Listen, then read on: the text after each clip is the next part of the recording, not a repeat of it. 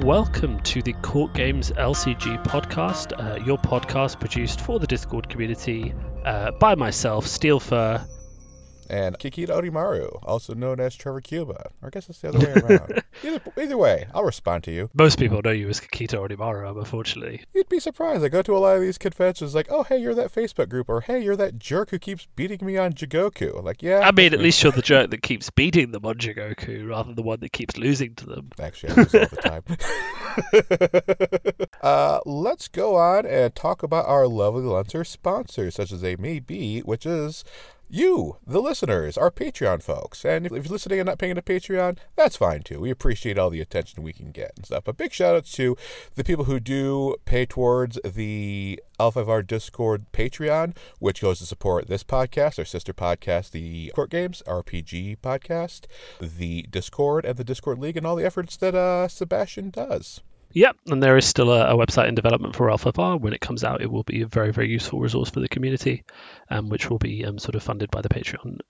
And while we have no official ties to Fantasy Flight whatsoever, it would be good on us to point out the products that they have coming out for this game, at least for the LCG side, which you've gotten a lot of news about recently. In the next couple months, be on the lookout for the Warriors of the Wind. That is the Unicorn Clan Pack, slated to be shipped soon, quotation marks. And then soon after that, the Crane Pack will be shipping.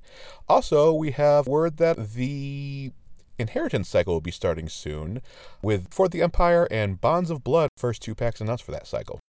Yeah, it's going to be a very exciting time. I certainly know the Unicorn players I play with are very, very excited to find out what's coming in Warriors of the Wind, especially a certain Moto Chagatai, but what his ability is. I mean, he's a character steeped in lore, though we'll see, because he's at the very start of his journey, we'll see how big he grows, whether or not he grows into the character that he used to be, who took over most of the Empire and marched on the Imperial capital, or whether he'll keep things a bit more low-key. I know the Cranes were very excited to see Daidoji Uji previewed recently for the upcoming Crane Pack, which just putting Uji on the card would have been exciting enough, but turning him into a monstrously statted mobile Hidden Moon dojo, that's just icing on the cake. So I look forward to enjoying him until he gets banned. Everyone is delightfully pleased with that card, and I think justifiably so.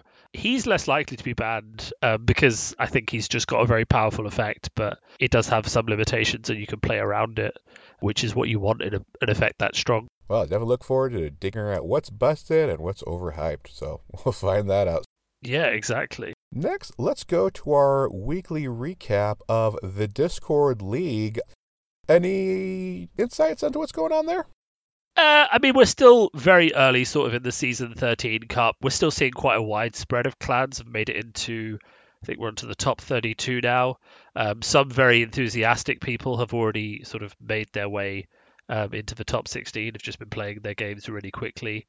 I can see that you're still in the round of 32. I unfortunately got knocked out just before we recorded this podcast by a dragon dueling deck, so I'm feeling the dishonor burn.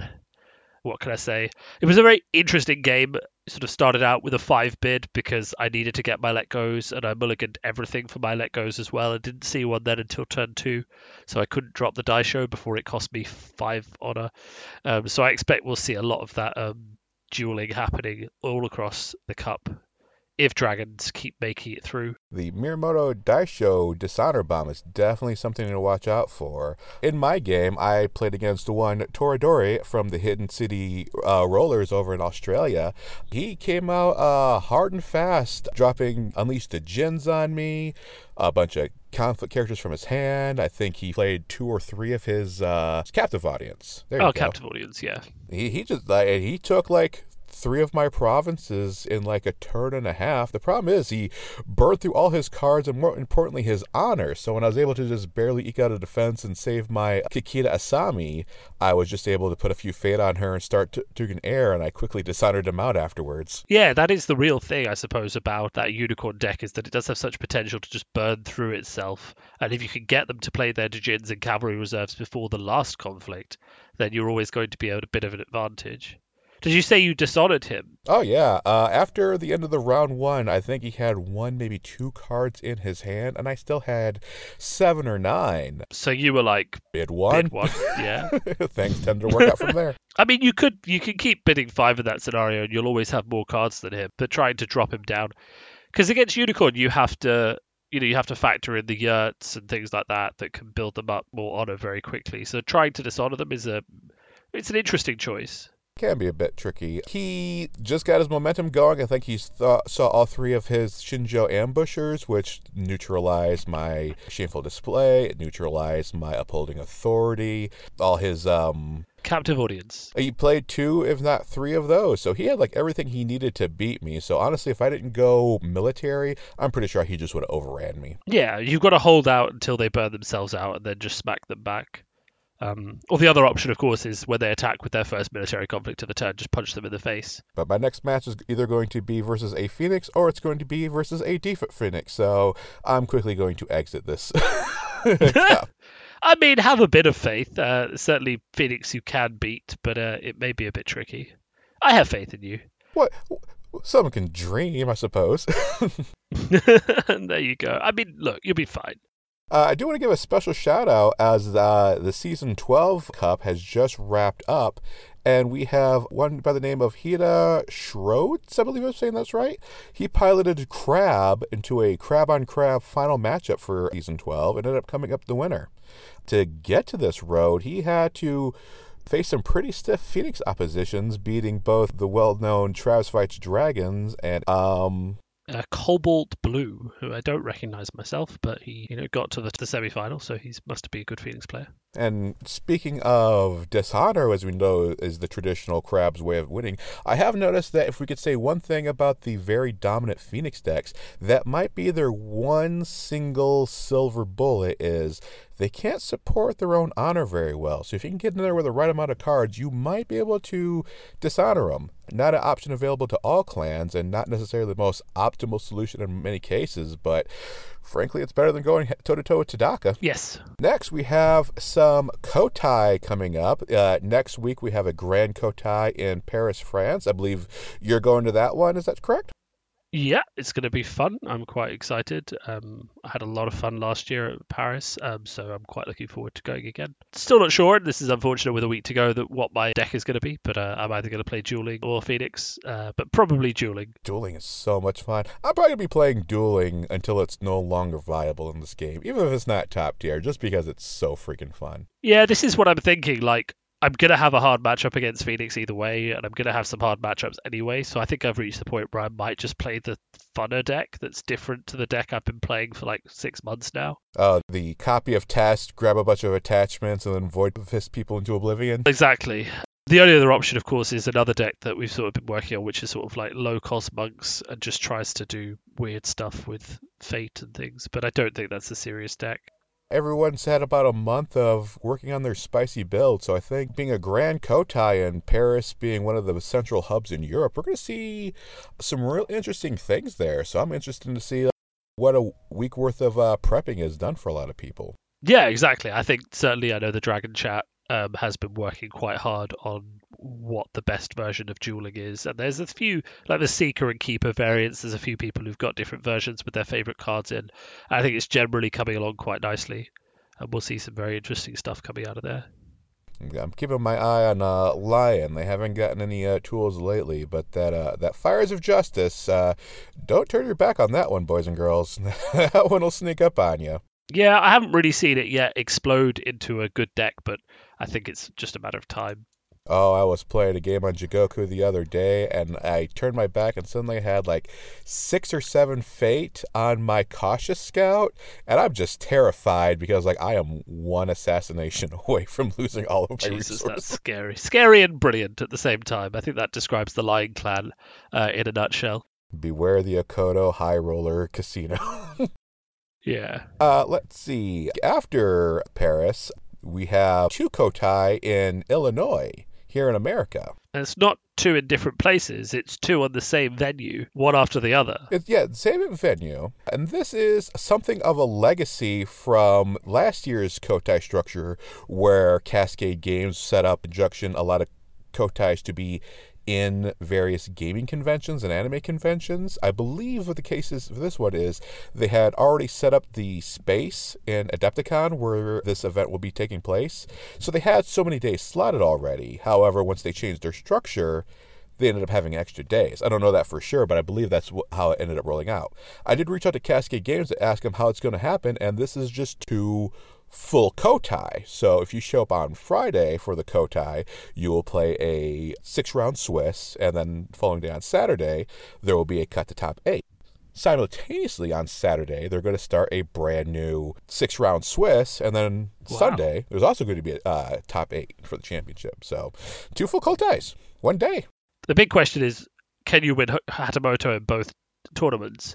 And if you can, the second one is going to be a lot easier to win it in because, of course, the top cut is going to be going on with all the other players who've already won it out of the running for a while. Yeah, well, I would be very interested to see how that happens and stuff, although I don't want to disparage anyone who happens to make their Hatamoto on the second day. That's something I saw a lot in the last version of L5R during Gen Con, which would be the main world event. There would be the main tournament and there'd be the second chance tournament, and if you people who did well in the second chance tournament, they'd be like, oh, you did well, but all the good players were in the main event. So winning is winning. I mean, it doesn't matter the size of a tournament or the prestige of the tournament or the level of the tournament. If you go in and you come out with a winning score against multiple opponents, you've done something that's worth being proud of. I mean, it's a positive thing. It's hard to do. I can definitely say from personal experience, you can beat the best and still be bad, and you can do horribly and still be a good player and stuff. I've seen some of the best in the scrub leagues and seen some people with just crazy, wacky stuff just falling ass backwards into the top cut. Yeah, exactly. The number of times where you've looked at the top cut desk list and you've been like, wait, what? And the number of times you've looked at a really good player who's like 1-5 the bottom tables, and it's just like, all right, it's a game. You know. I think I have an overwhelming winning record versus Chris Podorf, the very skilled player over at the Jade Throne and stuff. And let me be the first, middle, and last place to tell you, Chris Podorf is leagues better than I am and stuff. I just happened to catch him on Jigoku, and when he was just, screwing around, testing out some jank, didn't work out for him. 9 times out of 10, it was just because, hey, I flipped Guest of Honor the first turn and threw 3 fade at him. It was like, well, I lose. Yeah, but if you beat people testing jank decks, that's not necessarily the same thing, you know. The number of games I've lost on Jigoku just playing some random thing I threw together because I was like, hey, does this work? And I don't really count those as internally you have your personal sort of win-loss record, the games you win versus the games you lose that matter to you. And I don't count those towards my internal sort of calendar that keeps me positive, because I've lost so many games just playing random nafts. Yeah. Personally, when I'm preparing for a tournament, I just grind out a bunch of games, and I keep a spreadsheet, and I make notes of how many games it's won, what conditions won, what were the MVPs, and if I lost, what were the biggest causes of me losing. And I'm not really happy with a deck until I can get that thing into get about at least 7 to 8 straight wins in one grouping of 10. Then I know the deck is running on all cylinders and stuff. Because that way I know it doesn't matter if I'm playing some skilled new players or some experienced person just testing their stuff out. If I can go 7 out of 10 matches winning and stuff, it's pretty on the upper end of things at that point. Yeah, I'd say so. I wish I was so methodological. I just chuck some stuff together, play a deck that people have been saying is good, and just play it until I feel like I know what the cards do, and then I roll with it. I also just go into Crane Chat and just hunt down either Shooterev or the Shogun, Eric Balhus, and be like, please tell me how to play this game. I'm so dumb. Well, that's one way to do it. I put all the cards that say duel into my deck and I'm losing. I don't understand. Yeah, if you have any special strategies for preparing for Kotais that you would like to share with the world, as long as they are suitable for the podcast, we will possibly include them on the next podcast. So do send some in if you'd like to.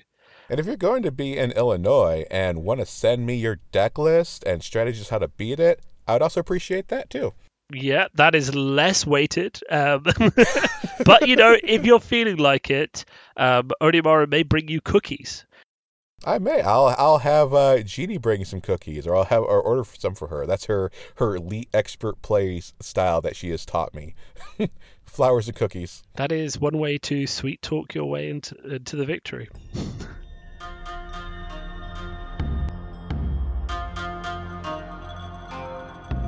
All right.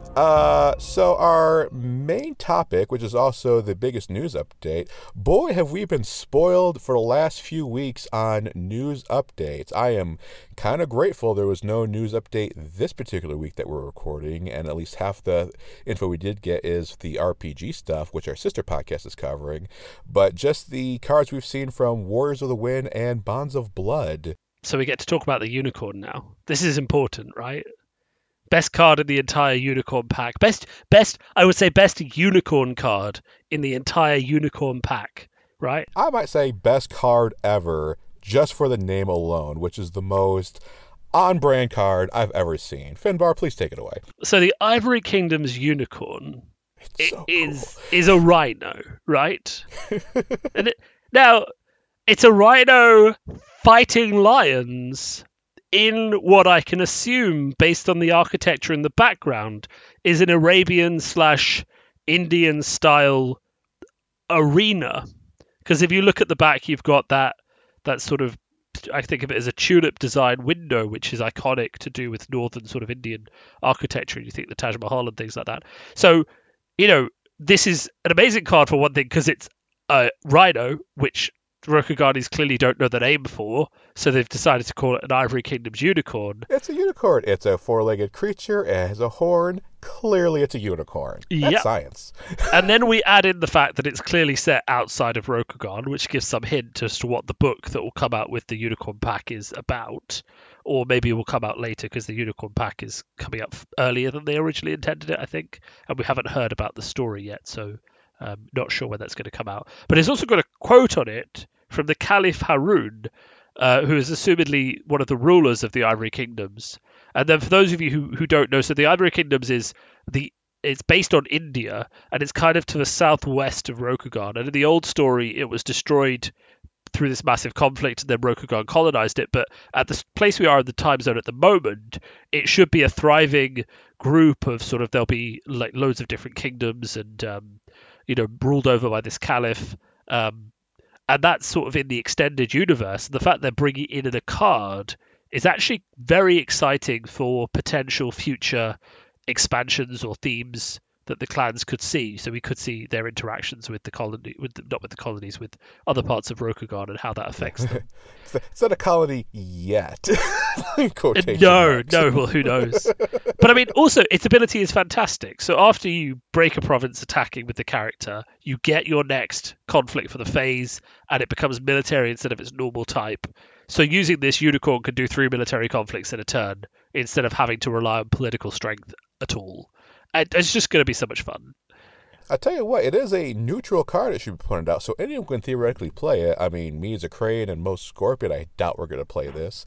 But I think anyone who's more excited to play this than the Unicorn might be the Lion. I mean, in the Battle of HMT, Hitsumoto Turide, which Lion and Unicorn both have access to, it's pretty decided that Unicorn has the better version, as the Lion version is much harder to execute. Yeah, definitely. Honestly, I don't know much about playing Lion, but if I had to guess, I'd say if you threw 3 of these in your deck, you can kind of have a substitute HMT deck while running the original Lion box, and maybe just go full force military on this. Yeah, that might be an option. The other option, of course, is if you start to get a lot more just high military ones, we might see a resurgence on HMT with this and the marauding ogre or oni or whatever it is, just bringing out a lot of cheap military strength. I do have one problem with these previews from the Warriors of the Wind, though, and I'm just going to talk about it for a second because it's bothering me, right? Agasha Taiko, right? So yeah. This is the new Dragon Clan Bushi. It's a 2/2/2, and when she comes into play, you choose a non-stronghold province. They can't attack it, right? Now, the art is gorgeous. Some of the best art, like her armor is amazing. There's like a whole bit of lens flare going on. She's training in the sunshine, but it's our 3rd unique Agasha, and we now have more unique Agasha Bushi than we have Shigenja. I don't know why they're getting Bushi, so I'm confused. Agasha Bushi. This is like seeing Asahina Bushi. This is something you just don't see. Yeah, so they are the Dragon Clan Shugenja family, and they live on a mountain that's basically a volcano, and they have lots of Shugenja. They do have Bushi, but the Bushi is supposed to be something called Yamabushi, which in Elphaba context means that they're Earth Shugenja who cover themselves in like armor of Earth, get Tetsubos of Earth, and just start beating people up with Earth magic in sort of melee combat and potions and things, but not Bushi. So it's very confusing lore-wise. The ability is interesting enough. The ability is interesting, but however, she doesn't meet the dragon's quota of having a busted ability, so I actually don't think she makes the cut. Well, the only reason she'll be included is to make it more likely that people hit Restoration of Balance, but we'll see. What about you? Have you spotted any of the cards that you're particularly keen about?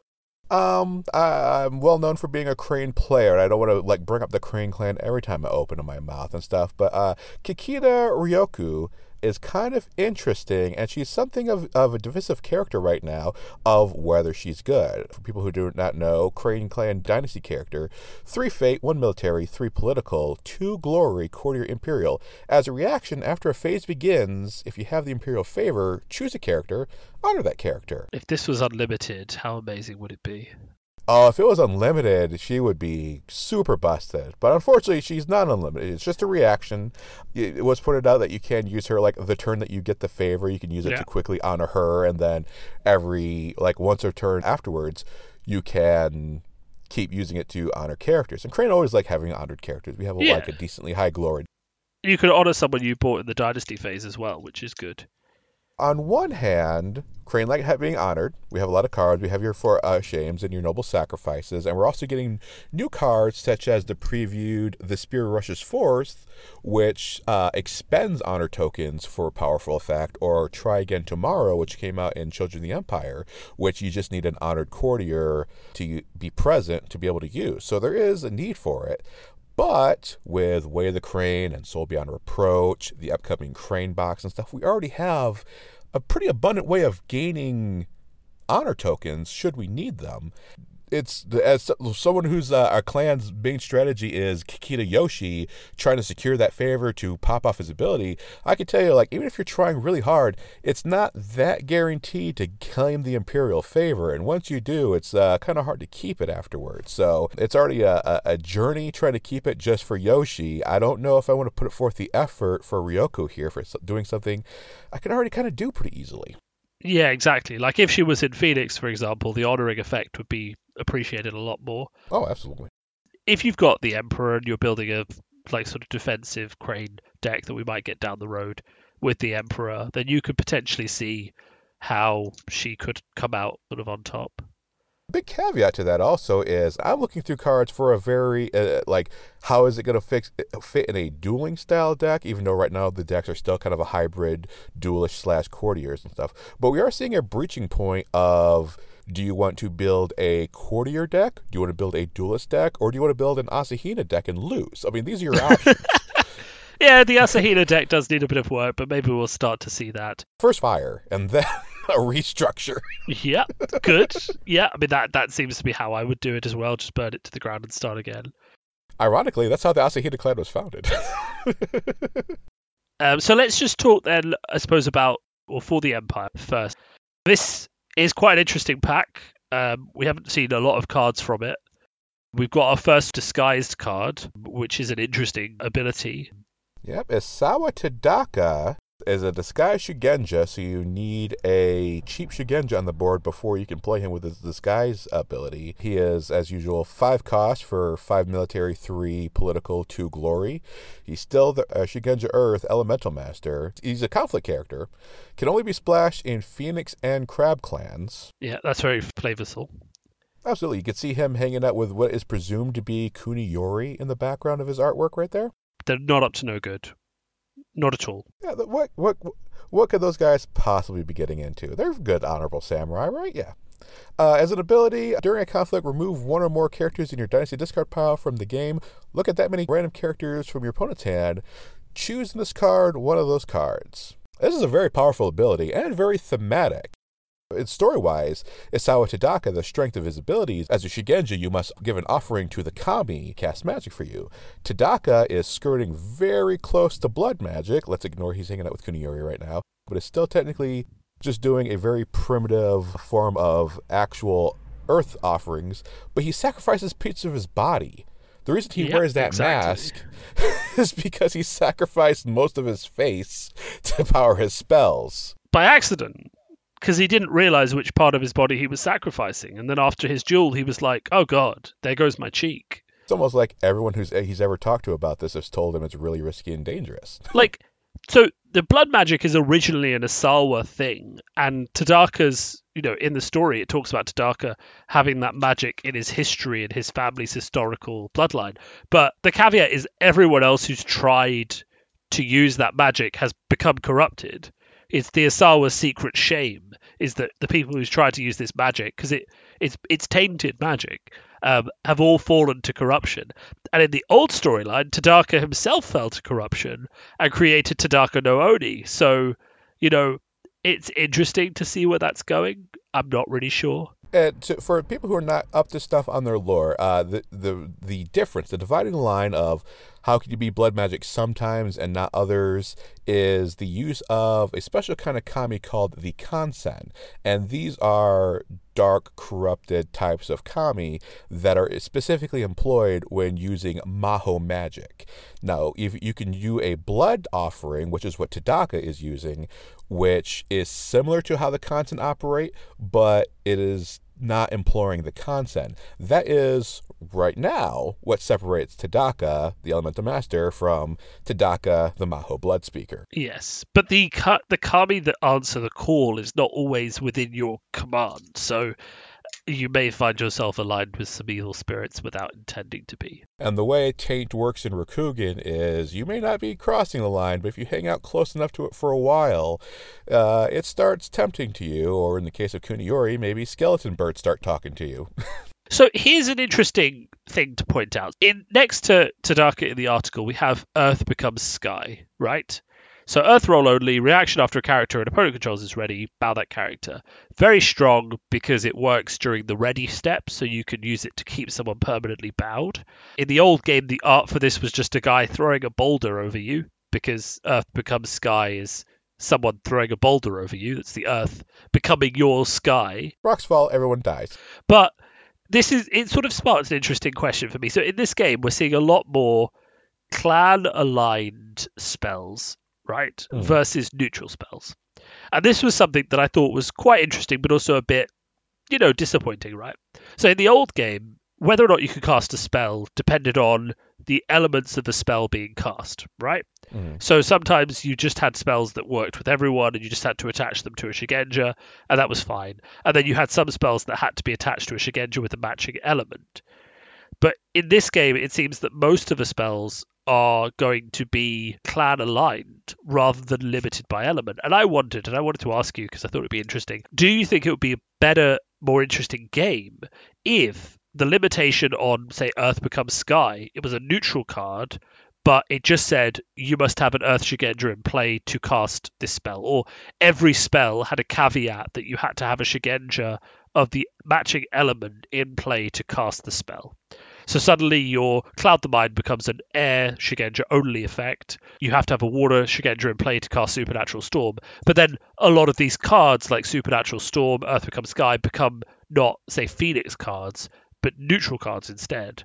And you would be taking something away from the Phoenix, but you could give them stuff like Consumed by Five Fires or particularly strong spells instead of all of the spells. Well, not to take everything back to dueling, but the way they are implementing dueling right now is something I really like how they will do for many effects. Whereas here's an event or here's an attachment, and it does a thing. However, if you happen to be a thematically aligned trait, like if you happen to be a duelist doing it like a Kikita Dojo, then the card gets significantly stronger. I think that frees up a lot of design because what we saw before, we see it right now with Cloud the Mind. Cloud the Mind single-handedly makes Shugenja the strongest keyword to be on a character because it's the most powerful effect as locked. I mean, the ones that are Bushi and Courtier locked right now are very common but have almost no impact on the game, really. You have Force Shame, but you never let your Lion, RIP Lion. You have no shortage of courtiers to play that right now. Cloud the Mind is very powerful because it solves so many issues in the meta, and so you find people scrambling to just shoehorn Shugenja they wouldn't normally play just to be able to play that card. So I don't want to see more effects like that where it's unless I would be fine if we say, oh, Earth Becomes Sky is a great Earth thing and makes me want to play Earth. Well, in a world of role locking and also a world of people only have access to so many cards,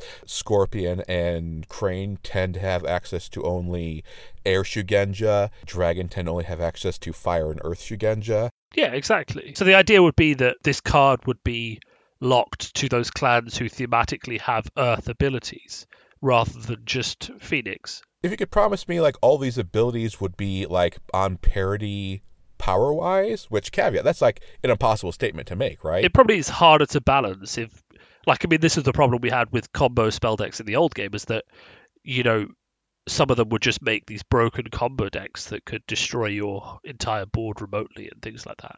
We definitely don't want to go down that route. It just seems to me that the game loses something when, because something like Earth Becomes Sky isn't historically a Phoenix-only spell. It's something that, again, you'd see the Agasha using, you'd see the Kuni using, because they've got very strong earth magic. You wouldn't see the Asahina using it, for example. But the fact that then it becomes a Phoenix card, it sort of feels like you're losing something lore-wise for, I don't know, the gain is balance, I suppose. So you can't just have it in every deck that has Earth Shugenja. Yeah, it's an interesting line of being flavorful and being effective. And at least for the I have the fictions and the RPG, which I love, to bring me my lore and stuff. And while I would love to see as much of the stuff realized in the LCG, I'd always caution on the side of balance as opposed to being thematic and stuff. Right now I'm playing Crane and I see a Asahina character that has any military stat whatsoever. I kind of get a little irritable because that makes almost no sense at all. Yeah, that's given true. the lore of the character. Kikita Yoshi, it is absurd the amount of times I've won a military battle where I honor him and give him like a set of fine katanas and start taking strongholds and stuff. When Kikita Yoshi's history is, like, according to lore, is he is cursed to never wield steel and should never be in that situation. However, if he's going to be a card on the board, I need a functional card on the board. My lore be damned. Yeah, that's true. But it's interesting that you have to get these balance cards, and the reason the Asahina cards are so bad is because they have a dash in political. Yeah, like I said before, the way they're doing dueling with many of the cards, where it's like, here's an option that's available to kind of anybody. However, if you build a synergistic deck, you start seeing a lot of the flavor, right? And even right now, like when you look at Crane dueling versus Dragon dueling, or other clans that aren't necessarily duelists but have these little splash options, or if they want to bring in some Dragon and Crane options, how they adapt to dueling in their own special little nuanced way and stuff. I think that keeps both the card balance, it makes these powerful effects available to everyone to use, and also keeps things relatively thematic enough without breaking everything. Yeah, I think that's a fair argument. With the old game, you had an issue with Shugenja because spells were primarily I want to say 90% or 99% attachments that you needed a Shugenja to play. So the Shugenja was just a tower. You could have this 0-force Shugenja. It didn't matter. It just existed to be a tower to just stack all these spells on top of. And that became that's how it greatly warped the Phoenix land in the past, because it's a spell, it's basically a Phoenix only card. And then all the characters in turn would be not effective because they weren't there to have a powerful ability in themselves. They were just there to serve as a platform for all these spells. Yeah, that's true. And then sometimes you got other clans with Shugenjas and weird combos and things started to come out. Occasionally. Sometimes the Spider Clan would start breeding zombies, and you had to nuke the board. But that's neither here nor there. When I was getting into the game after I left the Navy in 2009, and my friends were showing me the ropes of the old game, I was fascinated by the Phoenix because my good friend Andy would play this deck, and he's showing me, he was like, okay, so I'm going to play this card. It's going to chain react. I'm going to play this other card. And then I'm going to attach both these cards. I'm going to look through my deck and find this card I really want. I'm going to kill this character, this character, this character. And then I lose. I'm like, wait, what? You just did 20 different things, and your cards are super powerful. Like, yeah, the weird way they balance the Phoenix is they have all these moving parts, and you still just lose. And no one can really figure out why. So I would prefer the card design to be a little bit more open, just so you don't find yourself designed into these weird... The old game had a lot of corners. They backed a lot of the clans or certain type of archetypes into, in which case they could, not be anything more or less than what they already were, just because that's how the design space had kind of pigeonholed themselves. Yeah, and then they print a silver bullet that tackled that specific pigeonhole just in case it became too strong, and then you'd have a problem where people were playing a lot of silver bullet cards. Oh yeah, the aforementioned Breeder deck, which was a deck that just built a bunch of zombies. They started building a bunch of silver bullets that were like, okay, we're just going to print these cards to instantly destroy anything that's boxable, which was like 4 gold cost or less. Yeah. And that was great for killing zombies. Unfortunately, a lot of the courtiers at the time were also 4 costs or less. And then it became really good at just killing all of your Crane opponents' decks. It was brilliant. Yeah. I loved it. Crane and Scorpion were just murdered for being too absolutely. Don't see the problem. Get some expensive characters, please.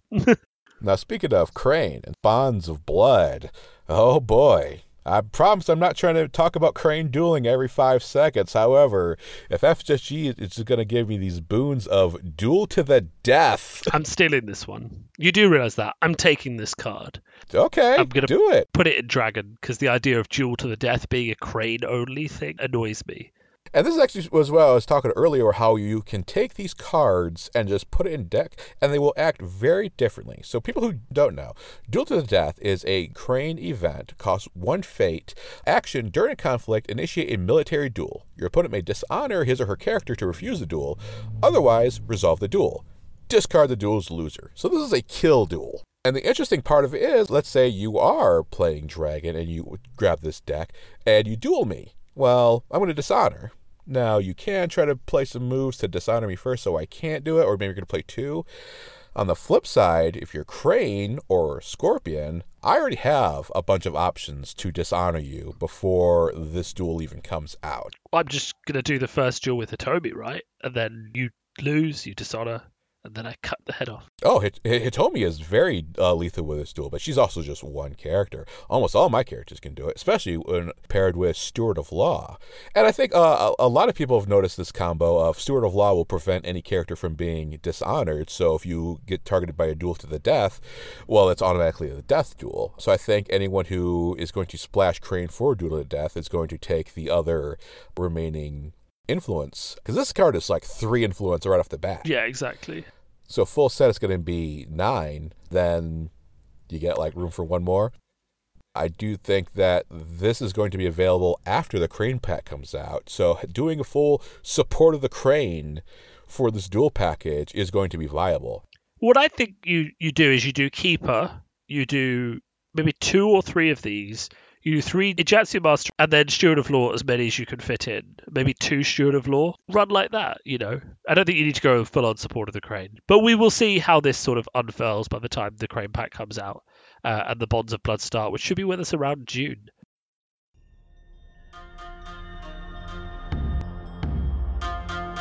I think that sort of wraps up quite nicely sort of what we've seen so far in the previews of Bonds of Blood. We're definitely not going through them all, just sort of trying to talk through the bits that we find quite interesting, both lore-wise and sort of functionality-wise, and how sort of powerful we think they're going to come out. I do want to make one comment before we go, and actually we're going back to the Shattered Horns article, which is, again, talking about cards that are going to be released in the Warriors of the Wind Unicorn pack, is Ikoma Anakazu. I had to question that one for a second. Conflict character, 4 cost, 3 military, 3 political. 3 political already is more politics than most Lion Sea. 2 glory, Bushi Daimyo. So this is the Daimyo of the Ikoma clan. As a trait, during each conflict in which this character is participating, it gets +3 military and +3 political if your opponent has broken one or more of your provinces this phase. So Lion has actually embraced this idea of losing is winning for us. Like, we can't defend anything, so we're just going to stop trying. Yeah, I mean, that's a bit of a questionable theme, but we'll see how it works out. He's very cheap for his stats. It's 4 for 6/6. I've already seen Lions will often have a full row of the 3 province strength. Break my province, I get cool stuff. Like, obviously, upholding authority is very strong, but they're the only ones I see running the other several ones that I can't remember the names of because that's how little I care about them. But with this card, like, as a conflict character alone, it gives you the flexibility to play it when you need it. And I thought he would be good enough just to play as a straight-up Dynasty characters. Line of looking for a decent 4-coster with decent stats and a decent ability and stuff. This is all that, and he's in your conflict deck. Yeah. So we know Unicorn is going to get a huge boost with their new Stronghold. Possibly their creepy little deer creature thing might be good or might be worthless. We still don't know.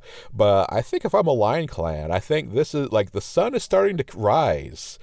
I mean, not in that artwork. He is definitely fighting at sunset, or potentially in a burning Hisamori Toride.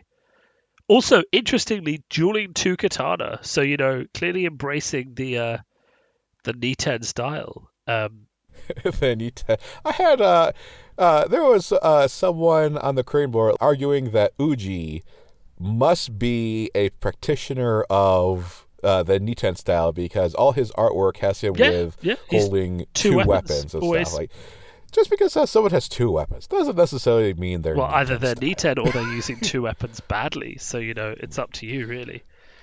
Anyway, speaking of lore, Uji was actually a huge. He had a big fascination with foreign and other odd weapons. So his love of 2 katana, or actually it's like his katana and his wakizashi, it stems more from him like using unusual tactics in the battlefield rather than an adherence to Yes, Niten. and we may see a resurgence of the Crane's use of gunpowder after a while. Crane have never used gunpowder. I don't know what you're talking about. This is slanderous lies, and I will duel you if you consider this line of questioning. Yeah, but I'm dragon, so I'd win. Anyway, I think on that note, let's just move on. So, listener questions. We haven't had any yet because our first podcast is just sort of being, say, reviewed by the first sort of people to listen to it. We've been out for 2 days. How dare you all not send us your questions? Yeah, exactly. Hopefully we'll start to get some of those through when a few more people have had a chance to listen to it. We are sort of present in all the chat rooms on the Discord, so if you see something that's being discussed that you think is quite interesting and you want to ping it our way and just sort of tag us in your chat, we can drop in and sort of see what's going on and have a look at the discussions, and if there's anything interesting, we'll take it away from that. I have held to my promise. I have not gone in Lion chat and started trolling them. Now, I have been in Crab and Unicorn, but I haven't been in Lion chat. I'm proud of you. There has to be a line somewhere. Yeah, I'm glad that you've managed to restrain your urges. I know there's a war on, but you've got to keep it together, man. You've got to keep it together.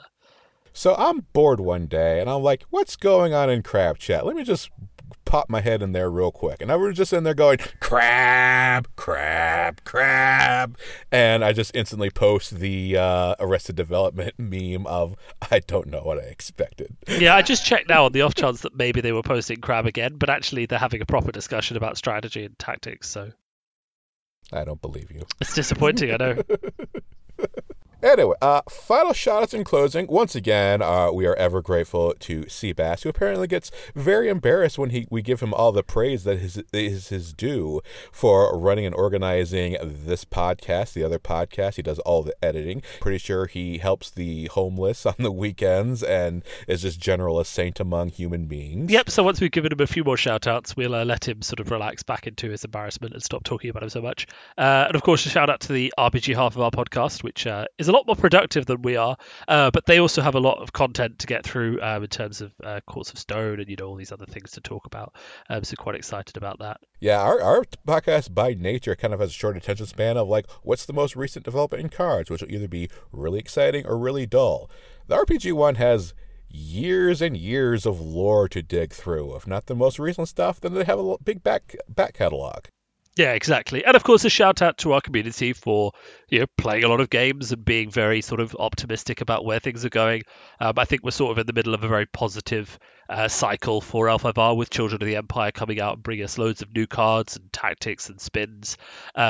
People are a bit negative about Phoenix at the moment and how sort of embargo effects feel, but I think we could talk about that at another point. We'll see what happens as the meta continues to settle. And of course, we are already sort of 2 or 3 months from the Unicorn Pack should be out, and then we'll have a new cycle starting. So there's lots to look forward to this year, I think. Yeah, I think I just saw words that Season 4 kits are starting to appear at your local gaming stores. So now is still like one of the best times to get in, stay in. If you're looking to like grow your community, now's the time to do it. And if you don't have a local community to grow into and stuff, well, it's always the Discord League. Very nice. Okay, well, it's been good.